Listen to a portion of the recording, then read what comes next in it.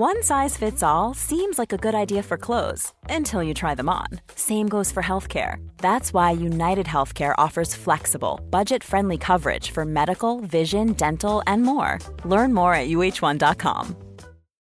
Millions of people have lost weight with personalized plans from Noom. Like Evan, who can't stand salads and still lost 50 pounds. Salads generally for most people are the easy button, right? For me, that wasn't an option. I never really was a salad guy. That's just not who I am. But Noom worked for me. Get your personalized plan today at Noom.com. Real Noom user compensated to provide their story.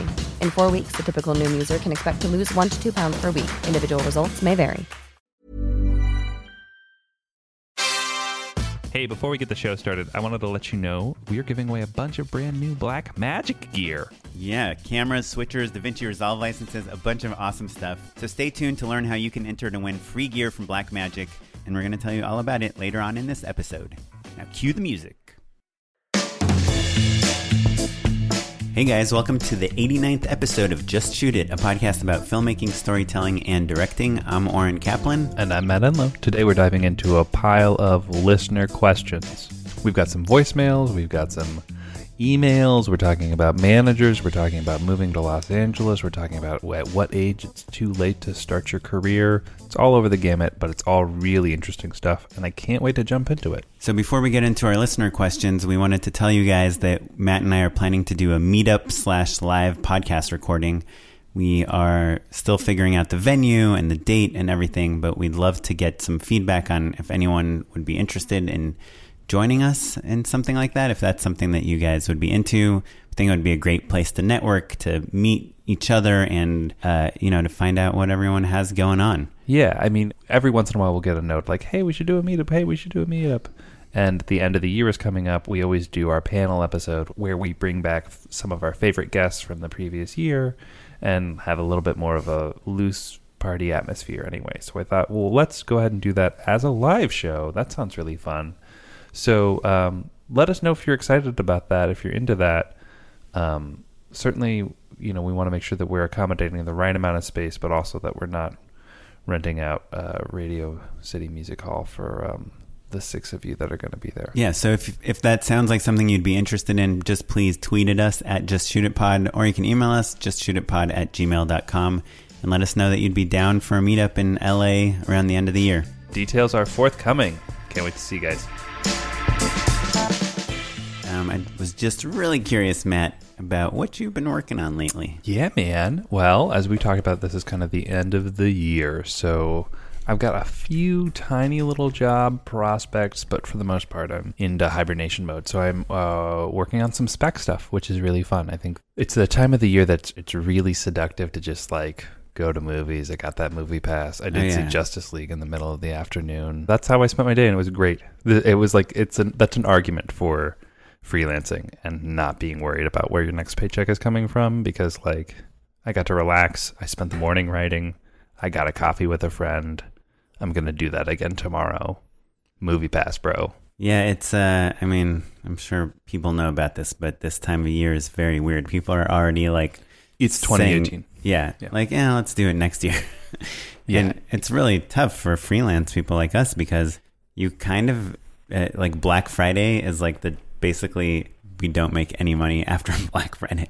Yeah, so exactly. You better be in the black by Black Friday. And also, it's unlikely that we will make money before Sundance is over, which is mid-January. I spoke to my commercial reps the other day. I was like, I actually might be gone over the holidays, but it's fine. Nobody shoots commercials then. And they're like, no, it's the opposite. Everyone's trying to spend up their marketing budgets. Right. That said, I've got nothing planned commercial-wise for the rest of the year. Yeah, if nothing's in the hopper by now, it's not going to be. Because it is true, the last few things I'm doing are branded jobs and stuff. So it's hopefully I get one, if not a big deal, but we're at the end of that cycle. So in January, when things are starting up again, we won't be getting a phone call for a while. So that's why it's this is the perfect time to do a music video you don't make any money on and is super weird for a band that you like.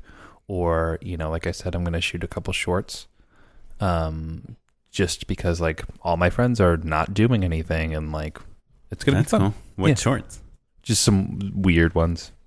Yeah, Cool. weird like minute-long shorts. Yeah, and it's obviously forward a to great those. time to write. Yeah. If you can be not stressed out about not making money for long enough to like clear your mind. Last week, I was just underwater. Had a rough week in terms of career stuff. Just like a pile of small no's that kind of was a little overwhelming. And this week, I'm back, and it's not a big deal. Optimistic, ready to roll. Writing every day. It's been great.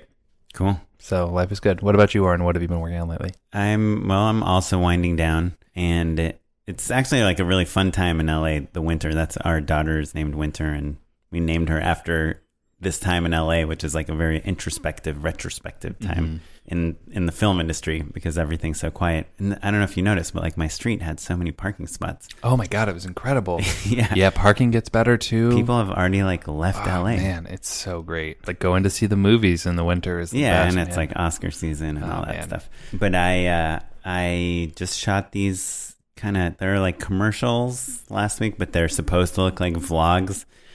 And it was fun. I think they came out really good. But I kind of have this like frustration a little bit because the client really, and a lot of the people, the whole production team kind of felt like a vlog needs to be kind of look crappy, like shot on a crappy camera, and like with the zooms and things are out of focus. And I kind of feel like I'm the only person that actually watches vlogs from all the people, and that is not That's how not how it works at all vlogs now. are made nowadays. No, like yeah, that's not how vlogs Logan have, like, Paul shoots his ring vlogs. nights. And, Yeah, that's not how the makeup hall people do theirs. It's not Sure. how Casey Neistat does his. And there are people do have lights, which is fine. We only had like a couple lights too when we shot it. But now we're getting these notes of like, these look too nice, in which they don't look that nice. And their suggestion is like do some digital zooms and try to like make them look more messed up. Which is frustrating because what I was pitching from the very beginning is like, let's make them super cutty. Like vlogs to me is like a modern vlog has a lot of jump cuts. It's like cut out all the fat and just like the best parts, and totally. or do multiple 4 bad takes and then a good take, like the editing can be part of the rhythm of what makes it fun. Right, absolutely. But crappy camera work and crappy lighting is not what defines the modern vlog. Yeah. Unless they're like handheld and out in the field. But Right. if it's supposed to be like, this is where I do my vlogging. Because I was really worried. Look, there's this thing where like a brand will come to you and say like, hey, we want this to feel authentic and like coming really from this person. It's a vlog. But you have to say, I fucking love this Crest toothpaste. It like makes my teeth so white. This is how my teeth looked before. Now look at them. And it's like, dude, people like vlogs because they actually are authentic and they actually are people giving their true opinions and being vulnerable on camera. And that's what makes them appealing. And so when you're saying like shill for a company, but make it as appealing as a vlog, it's like a contradiction, So I don't know. I'm running into this thing where the client thinks one thing is what makes a good vlog. And I totally disagree with them, Right. Like what makes a good vlog is being real, Right.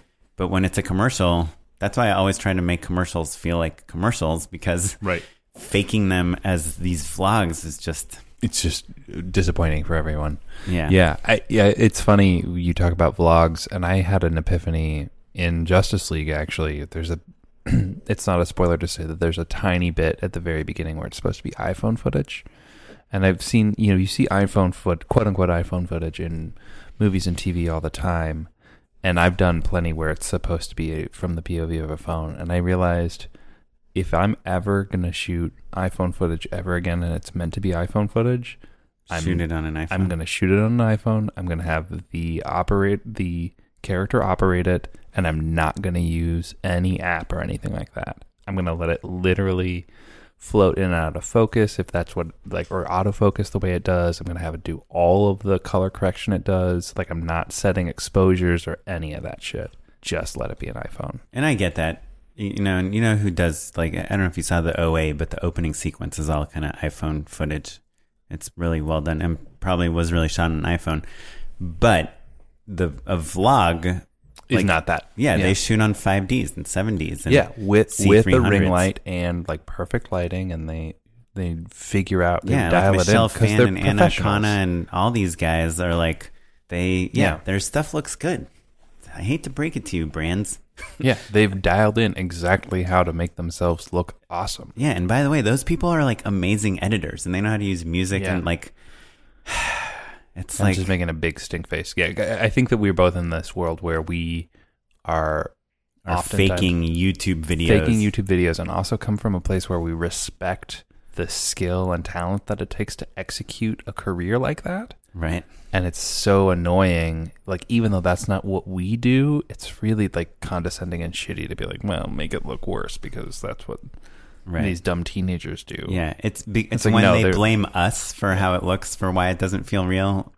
Yeah. When I truly believe it's really the fault of the content, the script, which we wrote the script, by the way, but they told us what to write it about. Yeah, so right. Anyway, ultimately, I think they'll be pretty good for commercials. So the other interesting thing is we interviewed a writer for the Toronto show, Warigami.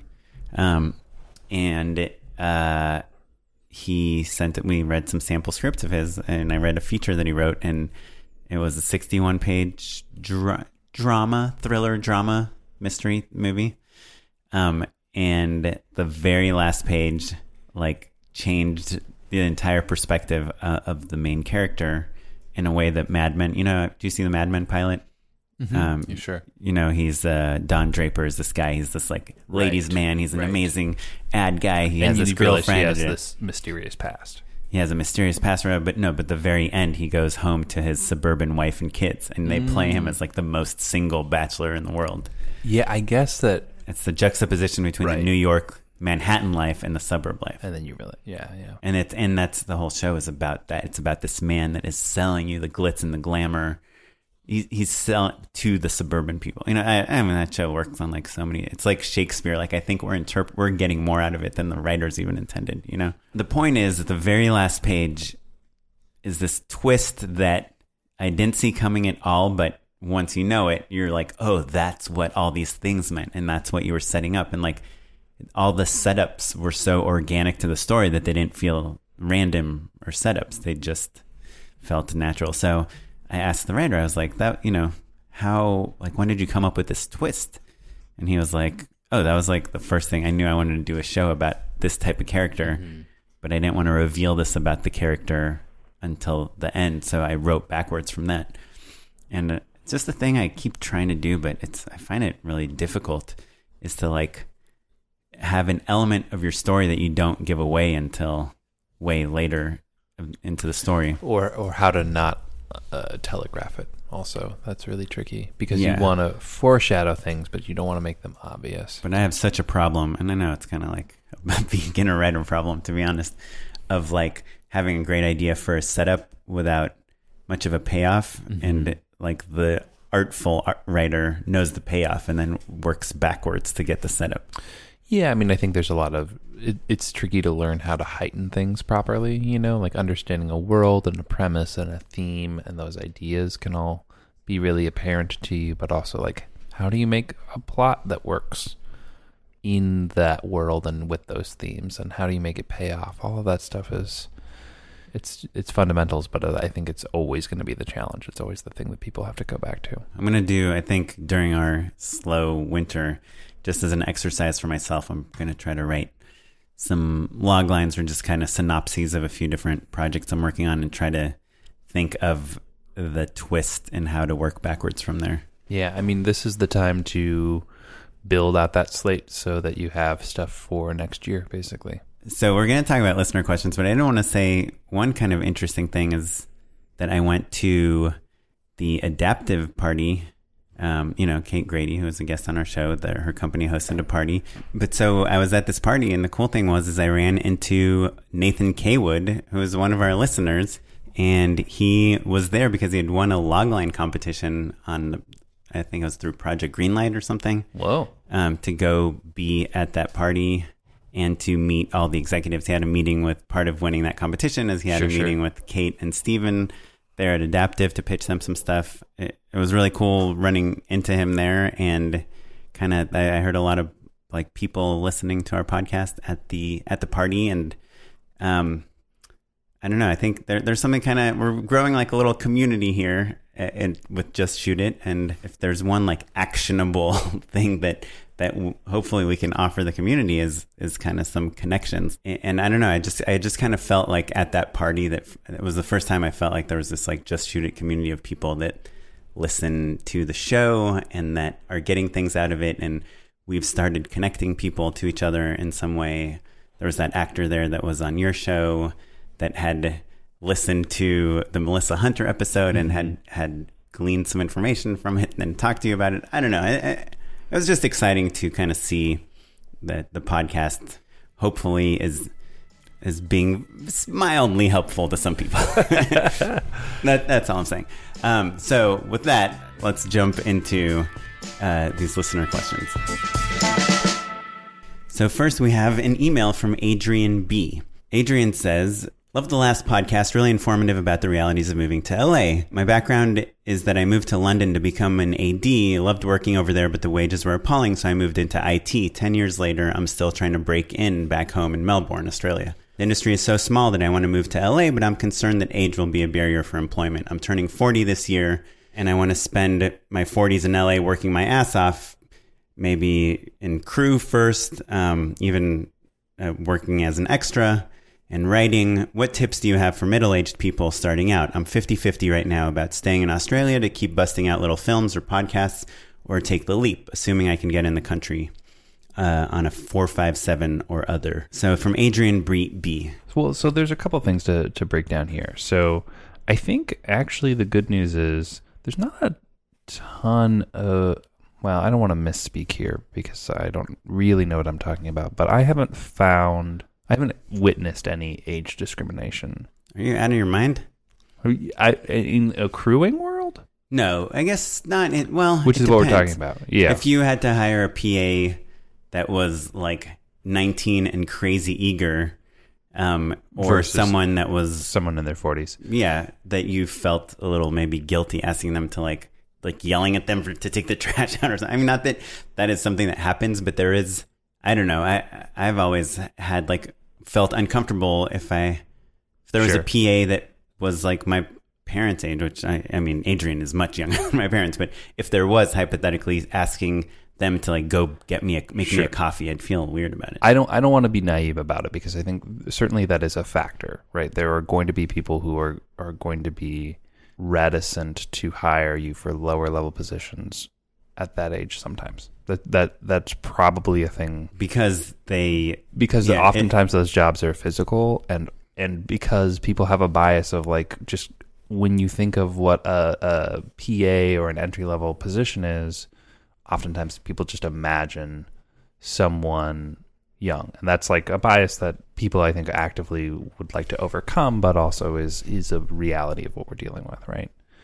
Right. That's rough. That's crappy to say. I think the other part of that equation also is that lifestyle wise, it's a lot easier to make these appalling wages like you experienced in London, because typically your expectations and your standard of living is lower, right? But right, which is part of, I think, maybe why you hire a PA that's just out of college or just out of high school, even you don't feel that bad paying them minimum wage. But if you're hiring someone that has a family, it makes you feel uncomfortable to even ask them to stay all night, which is something that you oftentimes have to do. That is the job. Yeah, absolutely. I think, just to define the positive version, I think in writing, people, you don't put your age on a script. Mm-hmm. If you have an interesting voice as a filmmaker, if you make something, an awesome short film, an awesome spec commercial, an awesome trailer or whatever, a feature that you've self-financed, if it's good, it doesn't matter. The guy that wrote The King's Speech, I think he was in his 60s or something. He had been writing for a long time, but he had never really written a hit, and then that came out. Struck. And I would say also, once you're past entry level, yes, you see a very broad range of ages, especially the higher up you get. In TV, your department heads are all in their 40s at the kind of youngest, really. Look, there's no secret that you have to be willing to eat shit when you first move to Hollywood. And Adrian is ready. And Right. if you are down for that, it doesn't matter how old you are. But just know that the people next to you will be like half your age. Yeah. So it's more about you than it is about other people, I think. Absolutely. I wonder if, I think the question really to ask yourself, Adrian, is like, because it sounds like you're a motivated guy and a self-starter and making a good living, right? If there's a reality where you can just make things on your own in Australia and you'd be happy doing that and it can have a higher quality of life as a result, that's a thing to consider. For sure. But I think you can also leverage not being from LA. So this guy, Ryan, that was just here the other day, he came from Melbourne also. Yeah.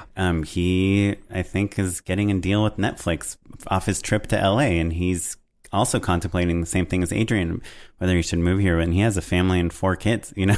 Right. But he kind of made his name and discovered his voice and became a filmmaker in Australia, where I think things were like locations and extras and those types of things were a little more accessible, and he had a network of people he knew. So I guess my advice would be, Adrian says, do you have any tips for middle-aged people starting out? Is try to make stuff, same advice I'd give anyone, but try to kind of find your voice. And I think when you're at your age, which by the way is like my age as well, finding your unique perspective on things becomes a little more important, especially if you're Caucasian, I think. Like, no one in Hollywood is saying like we need 40-year-old white guys to come here and tell us what they think about everything. But I think if you have an interesting take on being Australian in the U.S., like that show Catastrophe, right? It's about a British, but they're middle-aged people, and I was not familiar really with any of the cast from that show, but it was a huge hit on Amazon. Boy, I love that show. Right, but you could imagine someone like an Adrian writing and creating that show. Like you don't need those. Well, I guess they made the show for themselves, right? No, it was co-financed between Amazon Prime and BBC. Right, but I mean, the Rob Delaney created the show. Yeah, but I think through a pitch with Amazon Prime. Well, regardless, there's a show here on Bravo called The Girlfriend's Guide to Divorce that did really well. That was created by a woman in her mid-40s that just wrote about her life. Here's the truth, Adrian. You already know this. It's going to be hard, just like it's hard for everybody in Hollywood. It's always going to be hard. And if you know it and you're okay with that, then go for it. And it sounds like that's the case. If you can imagine a reality where you could be happy doing something besides this, that's okay. And maybe there's a way to split the difference. But, if you want to do it, man, go do it. Jump in. And in terms of moving to LA or not moving to LA, like come spend a month here. Yeah. I do not come spend the winter months here because it's really slow. But come like March, April, May, and just, save up some money and just come with zero expectations and just meet people. Try to set up as many meetings as you can over email, and then see if it seems right for you. See if it's a fit. Yeah. Yeah. Well, thanks for writing, Adrian. Okay, next we got Ben Caro, who's actually a guest on our podcast. What up, Ben? He says, Dear gents, I just listened to the pitching episode with Kate Grady from Adaptive. It was very helpful, but I was left with a question. What about the pilot? I might have missed it, but I didn't hear that word come up once. Has that gone to the wayside in favor of more informal pitches and polished decks? I was under the impression that if you had a solid idea, you might include a deck as well as a tightly crafted pilot. I had an idea for a show. Should I focus only on the pitch and forget the pilot until after there's development interest? Thanks, guys. Yeah, so Ben, I think you hit the nail on the head. I can say with absolute certainty that the follow-up question after you pitch your show and people love your idea and they love the world and they love the story engine and all this stuff, and you pitch it, they say, great, what can we read? So having a nice tight pilot to follow up with is going to be pretty imperative. I'm pitching 2 things right now. One has a pilot, one doesn't. And I'll tell you what, it's great to be able to slide that PDF over to them as a follow-up email. That being said, you don't have to have something written in order to sell a show, especially in digital, which is part of the magic of it right now. But having something written is great. And I know this goes unsaid, but it's worth saying that everyone is different that you're pitching to. When Kate was here and told us about their pitching process, I remember she said that they tell people to pitch things their manager doesn't want them to pitch. Sure. So, in other words, they're like the... She's referencing my manager, actually. Well, I'm sure everyone's manager. Shout out, Larry. But no, they... well, right. they want like the anti-pitch. So them saying that almost implies that like they want you to pitch to them differently than you would normally pitch in like a regular Hollywood room. Or what material you're bringing up, right? So in that example, it was like, oh, I had some straightforward pitches of like, you know, this is what I would take to ABC. And then I had the things that only an idiot would bring up to ABC, and they wanted the idiot pitches, basically. Right. But you do hear these stories of people selling shows off a great pilot script. 100%. And I think that definitely still happens. But I think what that episode is about is a little bit more the permission to not have a pilot script and pitch a show. I would say this is a good guiding principle. The more traditional the room is, the more likely it is that you'll want to have a script. Yeah. No matter what, though, they will want some evidence of your abilities. Your writing. Yeah. So if you don't have a spec for this or a pilot for this specific show, they will want to read a sample. That you can't get around. Exactly. So thanks, Ben. I hope we answered your question. Now let's go to a voicemail. Hello, this is Andy, and I'm a writer-director based in Georgia. First of all, I love listening to your podcast. Along with my film school experience, listening to Just Shoot It has helped me learn much about the industry that I definitely didn't know. My call is I'm wondering about screenwriting competitions. I want to know which ones are reputable and if they're worth putting the time into, if that's a good way to get discovered. All this stuff about screenwriting competitions. Anyway, again, I'm Andy Williams. My Twitter handle is ANDEWILLIAMS3. Okay, so that was Andy from Georgia, and she's a writer-director from Georgia, and she is asking if screenwriting competitions are worth it, like are worth the trouble, if they can get you discovered. Again, Script Notes, our favorite podcast, does talk about this quite a bit. And the conclusion that they always come to is that there are a handful of screenwriting competitions that matter and all the rest don't. I think the party line for them is Nichols Fellowship. The ones you've heard of. So Nichols. Austin Film Festival. Austin. Blacklist. ATX, right? Yep. Blacklist. And then I'd lump in any sort of... any fellowship from a network that you've heard of. So like ABC, Fox, Warner Brothers, there's a bunch of fellowships. Nickelodeon has one. Those are all worth it. And the Sundance Labs, of course. And Sundance Labs, pardon me. I will, if it's of any interest to Andy, I did win a pilot writing competition at Slamdance. It led to a little bit of interest, and I could tell people, hey, this one, Slamdance, will you read it? But I didn't feel like it moved the needle significantly. Aside from us, my writing partner, Julie, and I, feeling excited. Feeling great. So I'm going to give two little pieces of advice on top of regurgitating what Script Notes always says, right? I think that there is a little bit of value in winning something that I haven't heard of, right? If you can say, hey, I won this thing, and I can then Google it later, or even not, there is a little bit of something. It's not unlike film festivals. Yes, there are a bunch of film festivals that you've heard of, and then there are some ones that you're like aware of. And like in my mind, being like, oh, I'm sort of aware of this festival is a good enough thing, right? I've won awards that people have not heard of, and I mention them in conjunction with other awards that they have heard of, but like there's a little bit of you're kind of like it's adding to the pile a little bit. So I don't want to be utterly dismissive of everything, and also the fellowships in particular are really looking for new voices, so not white males basically, and so I think there's a lot of really great opportunity there. That being said, having good writing samples is invaluable. Like having that is the thing. So like have great writing samples, have great directing samples, submit them to those festivals and those fellowships and those competitions. And if you don't win any and you still like your sample, then you're like most of Hollywood and there's still plenty of room for success. Yeah, but I think in general, there isn't a huge equivalency between winning a screenwriting competition and selling a script. Yeah. Especially with the competitions that we haven't heard of. Yeah, and what I will say, though, however, those fellowships, I think there's a huge equivalency between... Yeah, fellowships, but are those screenwriting competitions? In so much, yeah, I would say so. Like, you write a script and then submit it to those fellowships, and then they pick a few, and then you interview, I think, as well.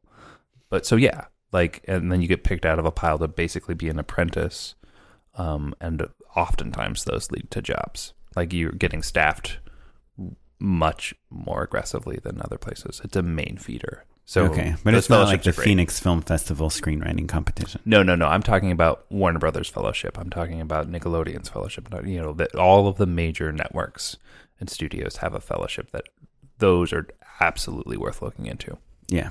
But if you don't get it or you don't match the criteria for what they're looking for right now, don't worry about it. Most people don't. I'm saying don't spend too much money on screenwriting competition fees. I see. If they're not one of these I don't ones know that you've those heard fellowship ones even cost any money. Yeah, I don't know. Yeah. Again, it's like film festivals. Cool. Well, thanks for leaving us a voicemail, Andy. Yeah, that's thanks, awesome. Andy. We love the voicemails because it lets our listeners listen to something Isn't other that than nice? us. You hear Andy, right? So why don't we listen to another voicemail? I love it. Let's do it. From another familiar voice.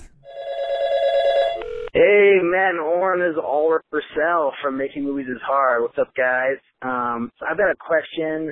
This goes back, I don't know, a few episodes. You guys were talking about offensive material in short films or in your work, and like how if you have something pretty offensive that a character is doing or that happens in a movie, then maybe you shouldn't use that as your calling card because people get offended by things.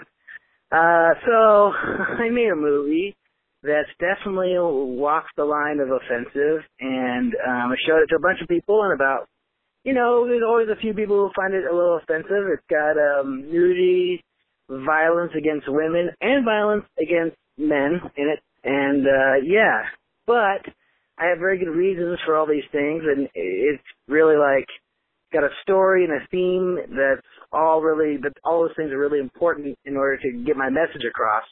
So I guess my question is, like, if you have a message behind it and something that you feel like is really, important, like, is that okay? Or is it like, if you have to explain it to somebody, then, or otherwise they could find it offensive, then maybe it's just bad. I don't know. Anyways, it's kind of like you have to see the movie to know, but I don't know. I just want to ask the question anyways.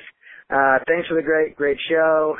And yeah, my Twitter handle is @AlrichB. You can also find me at Making Movies is Hard at MMIH Podcast as well. All right, guys. Okay, cool. So thanks for the question, Ulrich. So what Ulrich is referring to is a few episodes ago, we had talked about seeing like a few videos from various people that we felt were really well done and kind of nicely constructed stories, but in the current climate of Hollywood, they felt a little insensitive and maybe thematically offensive in a way. I think also the important thing to point out is that it wasn't necessarily apparent to us that they knew that was the message or that that's what was coming across. Right. Yeah, for sure. And so, I think I don't want to be misconstrued. Like, there is absolutely nothing, not one single bone in my body that says you should stay away from violence or stay away from this isn't about edginess censorship at all. It's about the awareness of what message you're sending with your film. Yes. And your convictions with standing behind that message. Right. It's if something feels gratuitous for the sake of being gratuitous or like cliche or like tropey, if it's like, I think one of the things we had watched, like the female characters were all housewives. It's not that that's offensive in a general sense. And it's I'm not offended by housewives. Right. It just felt like a little that the subtext maybe had it comes from a chauvinistic maybe point of view, and not necessarily intentional by any chance, but also it just felt a little old, like from the 50s. Right. And the product that it was in was not intended, as far as I could tell, to be like a throwback or homage, Right. Whereas, so Ulrich's question, though, is that he's got a pretty intense sounding film, right? Yeah. And obviously, people are very sensitive about this topic right now, and, rightfully so, and will be for the foreseeable future. So I think there's maybe the subtext of Oren's question is like, oh no, did I waste my time making a movie that is turning people off? And I think the answer it's still the same.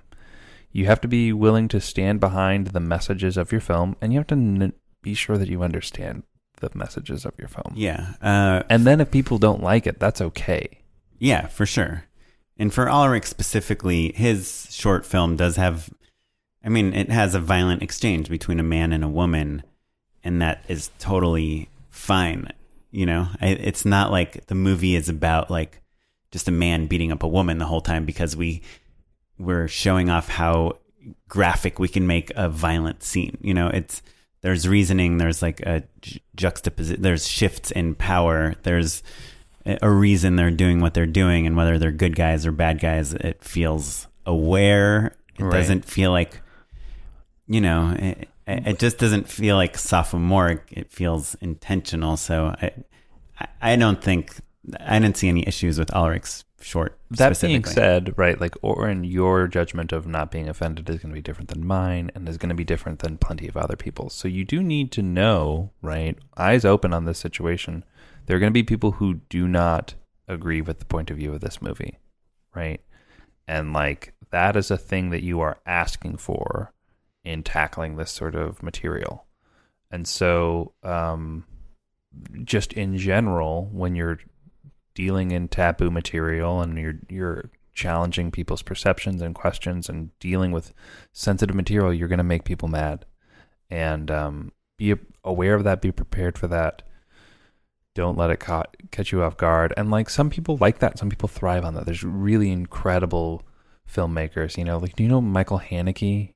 Do you remember he did Funny Games, or like the piano teacher, is like just filled with like a sweet seeming woman doing the most depraved shit you can think of. Funny Games. Oh, there's this guy's, he's messed up and like happy that I said that. Right. But he knows what he's doing. Right. And is doing it intentionally. And some people, like, I would never show my mother a Michael Haneke movie. If Right. I told my mom that I watched a Michael Haneke movie in film school, she would be like, what the fuck did I waste my money on? Right. And I think... And rightfully so, frankly, For sure. And my thoughts on nudity, just personally, are... Look, there's movies like the college, frat guy movies, like like the American Pies...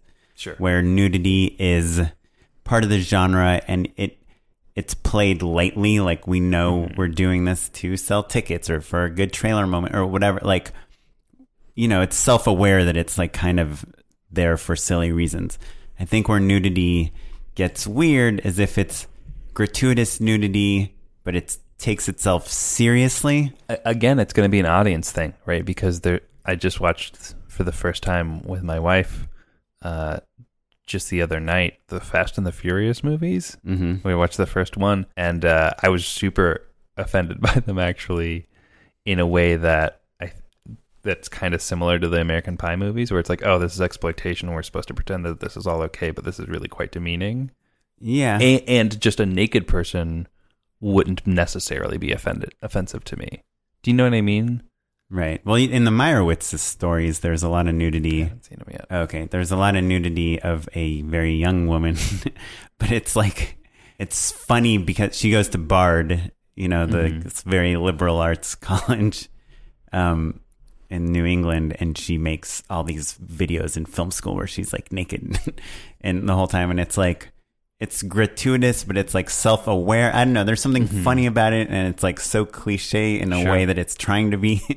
That I don't know. It's fine. So, you know, I would just show it to someone and be like, "Hey, do you think this is too much or too more?" And by the way, if it's female nudity and your actress is uncomfortable about it, then that might be a sign that it's too much. Same with the male nudity. You know, if your cast is like, oh yeah, this makes sense. This seems tasteful, you know, or relatable, or like I understand why you want nudity here. Then go for it, you know. Yeah, I mean, ultimately, just understand what you're making, be willing to stand by it and those ideas, and also listen to people. And maybe you were wrong, you know, like right. And put yourself in a woman's shoes if you're a man, or a man's shoes if you're a woman, or you know, just try to feel how different types of people would react to your thing, and just obviously just judge it by that. But again, I don't mean to be like politically correct or anything of that nature. I'm not trying to say that that's like what we're going for here. It's just more of like an awareness that there are people watching this other than yourself, right? You know? And that you have to stand by those ideas, and that some people are going to dislike them. Yeah, exactly. Okay, cool. So the next question is from listener X. We're not going to name him because I don't know if his email was directed at me personally or as a question for the podcast. So we will just refer to him as listener X, but we thought it was an interesting question regardless. He is talking to me about the episode where my manager, Jacob, was on. And he says, I recall you left your first manager at some point. Did you only jump ship when you had Jacob lined up? Or did you take a moment to sort of see what's out there before signing with someone else? I have a guy who's interested, seems like a better situation than what I'm coming from, but he's laying on a bit of pressure, so I'm trying to decide whether to jump on it or risk putting him off to pound the pavement a bit.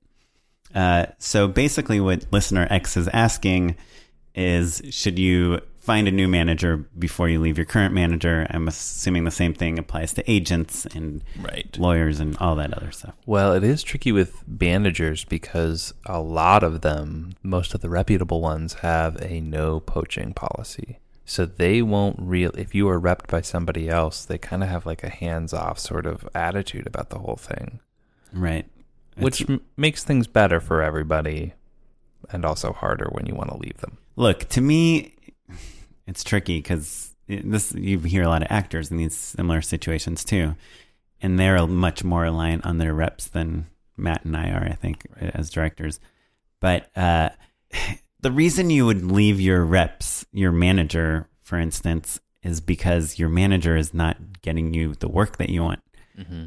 So what's the point of staying with them? You know, I say just leave them and go find someone new. And if you don't find someone new, then you're in the same situation than you were when you had your manager. Right, yeah. Unless you feel like having your manager and having their company name on your resume or something is helpful in some way.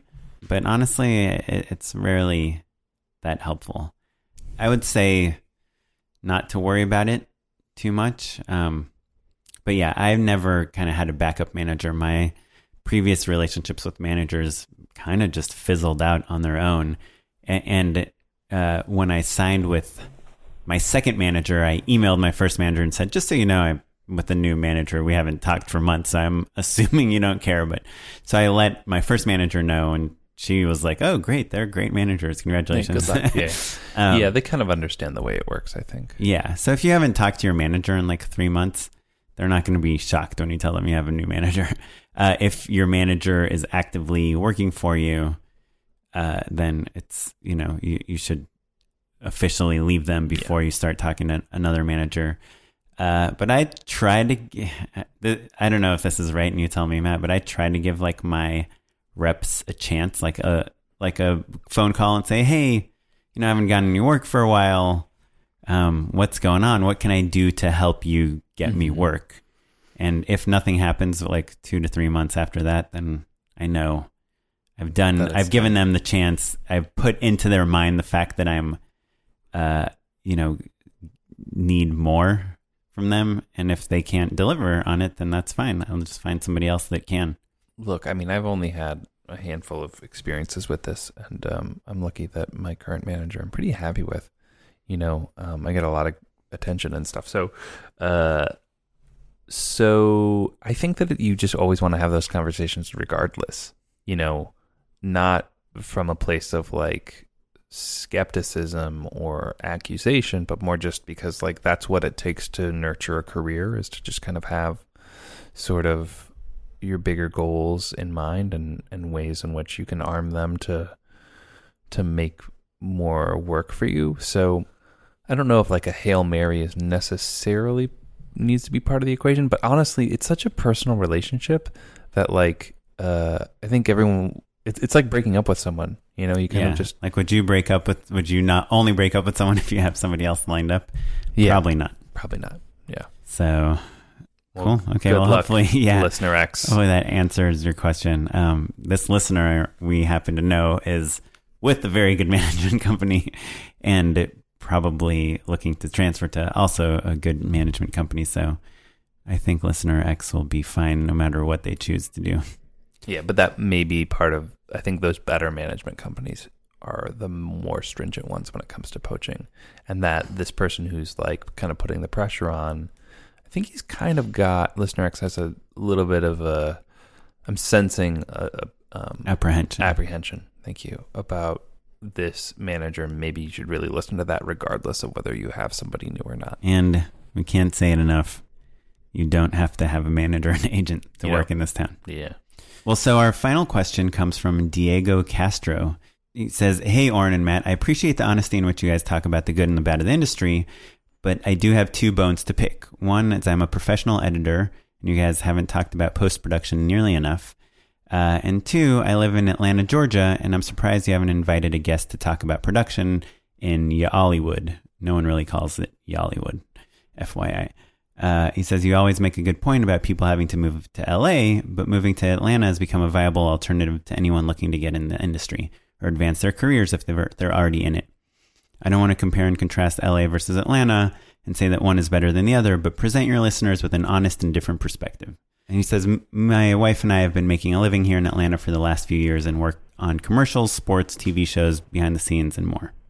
Best."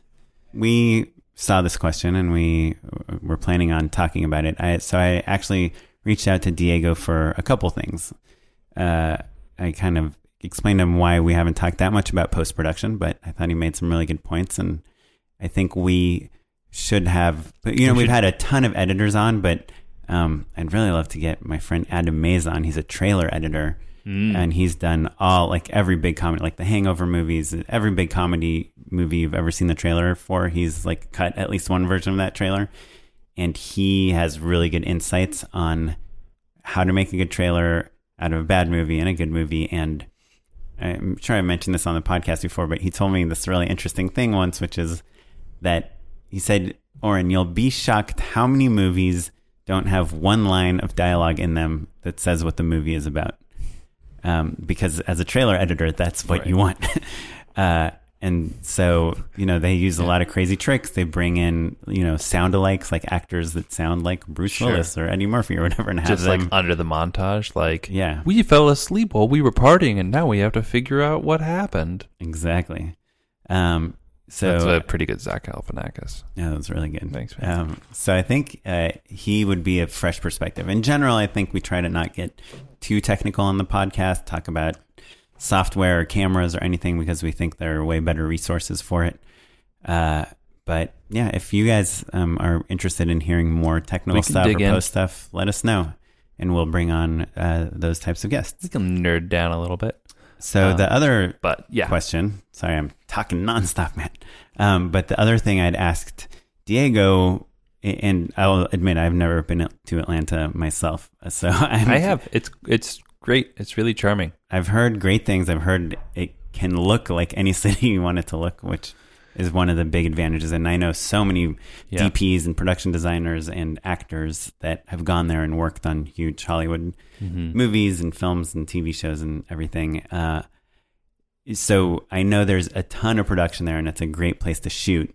What I'm wondering is how many above-the-line people originate in Atlanta. And by above the line, I mean the people whose names are in the opening credits, right? So the director, the writer, the producer. Because my impression is that most of the stuff that shoots in Atlanta, putting aside commercials and corporate stuff or whatever, most of the movies and TV that shoot in Atlanta are crewed by Atlanta people, but are written, directed, and produced by LA people. Yeah, I think that's probably not wholly inaccurate.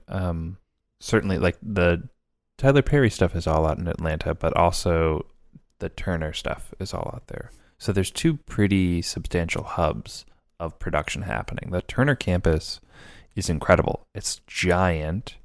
It feels like Paramount in that there's a lot of green space. There's a lot of like grass, and it's kind of like, it's like big beautiful. And open and beautiful and pretty great. And they had some state-of-the-art sort of spaces there. So that's all great. But yeah, I will say the 2 times I've been out to Atlanta, I was flown out with a bunch of LA people to meet a bunch of New York people. And then we were supported by people who worked in Atlanta. Have we talked about the Atlanta public access scene? No, is it pretty cool? Dude, it's incredible. So when I was out for these jobs, I didn't know anyone. I was just hanging out in my hotel room, basically. And there's like no joke, like 12 public access channels in Atlanta. And there's a show called Star Crash that I got obsessed with for a minute, where it's all, it's a homemade sci-fi show that has been going on for years and years. And they green screen in miniaturized backgrounds. Mm-hmm. Incredible. Like, so it is the dream of like, public access. All right. Awesome. Anyway, Atlanta, great city. I think and Atlanta is not unlike any of these other kind of production hub cities, right? Like Vancouver, right. Toronto, to a lesser extent, Austin, New York to an extent. There's obviously ones that Michigan. Or I mean Detroit or wherever you shoot in Michigan. Louisiana. There's places to shoot, and I think that you're right. There are hot places depending on tax credits at any given time. Where you can have a good standard of living, you can probably afford a house, and there are actual jobs to be had. That being said, you're right. Like a lot of the above the line talent still is being sourced from New York and LA. Right. So the good things, Atlanta, I mean, sure, if you work in BTS, I imagine you'd get a ton of jobs. So BTS is behind the scenes, people that are shooting EPKs, right? Because there's so many big Hollywood productions there. They're not going to bring a behind the scenes team from LA. They'll probably hire local. Also on that tip, I think that you can maybe be a local commercial director and crew up and gear up a little bit easier than you would in a smaller market. Right. And you can especially cater to, South and Midwest kind of clientele, like brands and companies. But have the infrastructure and facilities of Hollywood-style production. Yeah. Production resources, there's no doubt you have everything you need and more, probably. Right. But and then commercials, it seems like a good town. And then any other crew position. If you want to learn how a movie set works, work your way up, crew up. I have a friend that was a production designer on Neighbors 2, which, by the way, so Neighbors, the first Neighbors with Seth Rogen, was shot here in LA. They built, they shot at this giant house. They had a frat house that was right next to this other giant house. Shooting in Atlanta was so cheap that it was cheaper for them to fly the entire crew over there and rebuild the entire house from scratch than it was to shoot at the house in LA. The same house built again. 2 houses from scratch. Oh, so 2 houses, yeah. But I didn't hear this from that production designer, but I have heard that a lot of the crew is greener than the crew you find in LA because a lot of people, I think, start out in Atlanta, Yeah, it's a good way to get hours. It's probably changing, but I think that's what Diego is saying. There's a lot of opportunities there to really learn about film, about filmmaking, meet crew, work your way up, and also spend way less money on housing. So Atlanta is great. I'm sure we will have people on from Atlanta in the future, or at least talk about working in Atlanta. I've never heard a bad story about working in Atlanta, only good ones. So that is another place that you could move to. I still think as a director, if in building out your network of writers and directors and producers, there's kind of no easier place than here in Silver Lake, California. But that's going from a guy that hasn't really spent much time doing that anywhere else. Live from Silver Lake, California. Yeah. Well, awesome. Well, thanks so much for writing us with your questions. We love the voicemails. If anyone is interested in leaving us one, please give us a call at 1-262-6-SHOOT-1 and leave us your question. You can also email us at justshootitpod@gmail.com. You can tweet at us at justshootitpod on Twitter. And yeah, but any feedback is really great. So leave us an iTunes review. We will read it on the air. That is the way to help this show grow and build out this community even more. And you can check us out on Instagram at JustShootItPod and me at Mr. Matt Enlow on both Instagram and Twitter. And me at Smitey Pyleg. This episode was edited by Jay McAuliffe. Music was provided by the Free Music Archive and the artist Jazar. And our webmaster, as always, is the wonderful Ewan Williams. Thanks, Ewan. Thanks, everybody. Bye.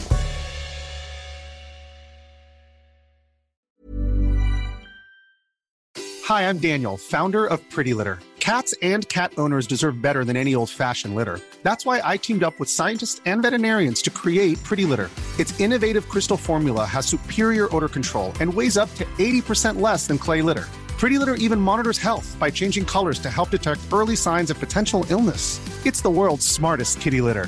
Go to prettylitter.com and use code ACAST for 20% off your first order and a free cat toy. Terms and conditions apply. See site for details. Even when we're on a budget, we still deserve nice things. Quince is a place to scoop up stunning high-end goods for 50 to 80% less than similar brands.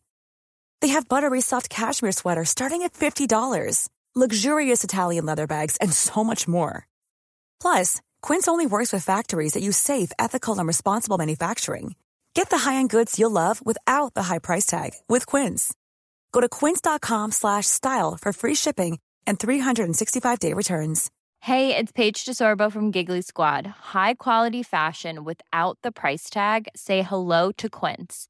I'm snagging high-end essentials like cozy cashmere sweaters, sleek leather jackets, fine jewelry, and so much more. With Quince being 50 to 80% less than similar brands.